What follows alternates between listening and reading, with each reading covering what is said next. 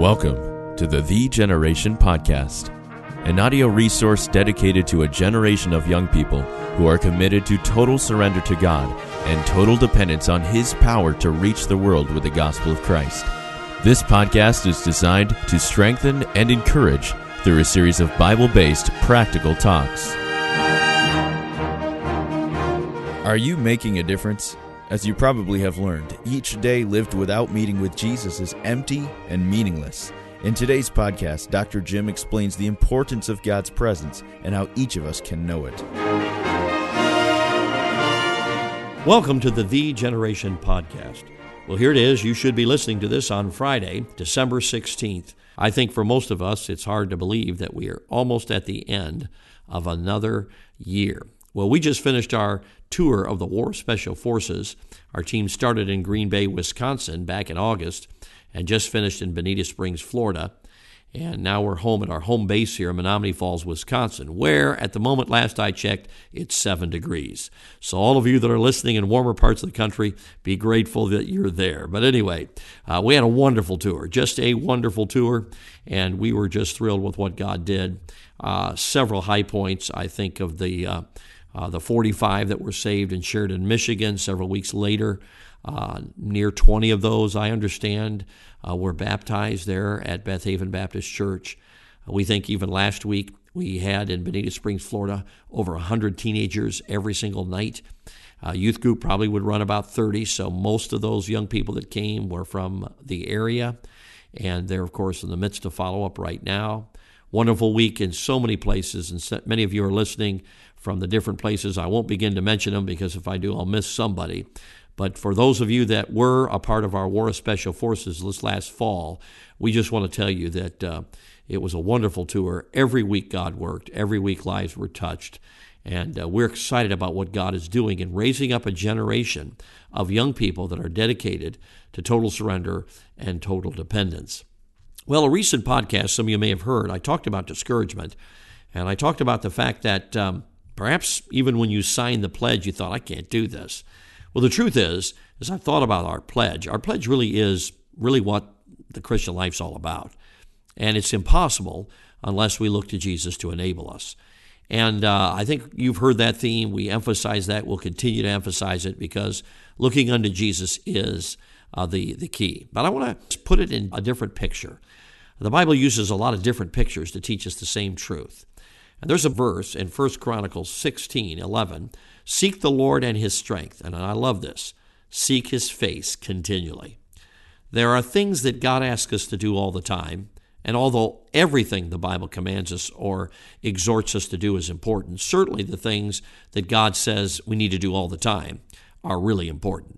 So what does it mean to seek God's face? Because young person, here we are at Christmas season, and it is really easy to get your eyes off the Lord. It's easy to get distracted. It's easy to look to other things to meet your need. So what does it mean to seek God's face? Because whatever it means, you need to do it all the time. Well, actually, it's not too hard, because think back to when the Bible was written. If you saw somebody's face, you know what that meant? You were in their presence. Today we got FaceTime and Skype, and you can communicate with people, but even that is no substitute for being in their presence. Sometimes I'll tease about the fact when I'm away from my family, if I were to Skype them, and usually we don't for several reasons. We don't have internet here at the house. But even if we were to do those kind of things, that's no substitute for being in their actual presence. You know, I can hug my computer, but it's nothing like hugging my wife. There is something about the presence of someone you love. I think we all understand that. So seeking God's face is really seeking His manifest presence. Now, young person, we live in a world that probably doesn't really understand this, but you connect with God, if I can use that word, in the spiritual realm. We live in a world that exalts the sensory. There's so many things today that are out there trying to cause our senses to go haywire, if we could say that. Cutting-edge roller coasters, all kinds of wild, different flavors. And we live in a world that caters to our senses. And many people live for that. They live for the sensory. But that is not where you connect with God. The Bible tells us in John 4:24, God is a spirit, and they that worship Him must worship Him in spirit and in truth. The realm where we connect with God is in the spiritual realm.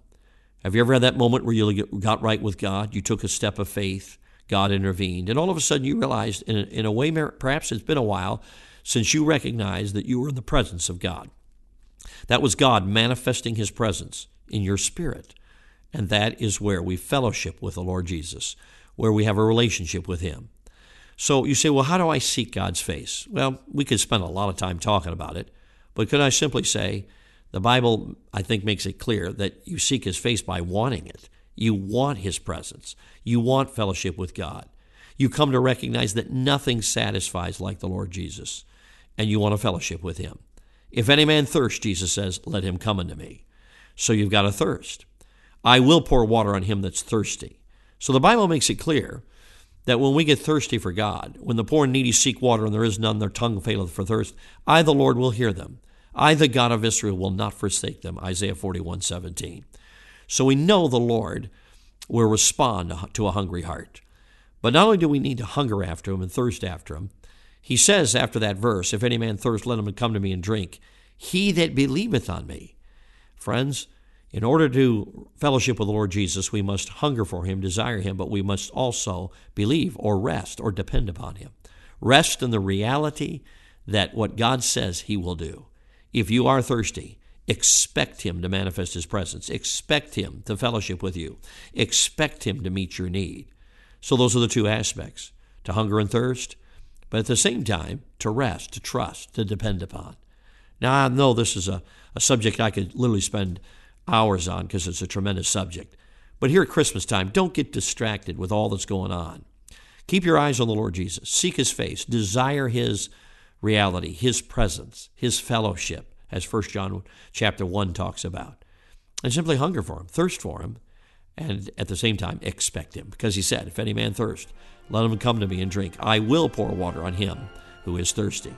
God will meet your need if you hunger and depend upon Him and rest in His promise. Well, it's been a joy to spend a few minutes with you, and thank the Lord for you, the generation, a generation God is raising up that believes in total surrender, total dependence.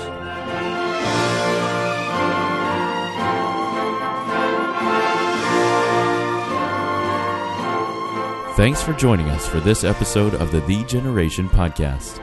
For more faith-inspiring resources and information about joining The Generation, please visit thegeneration.org. That's THEEgeneration.org.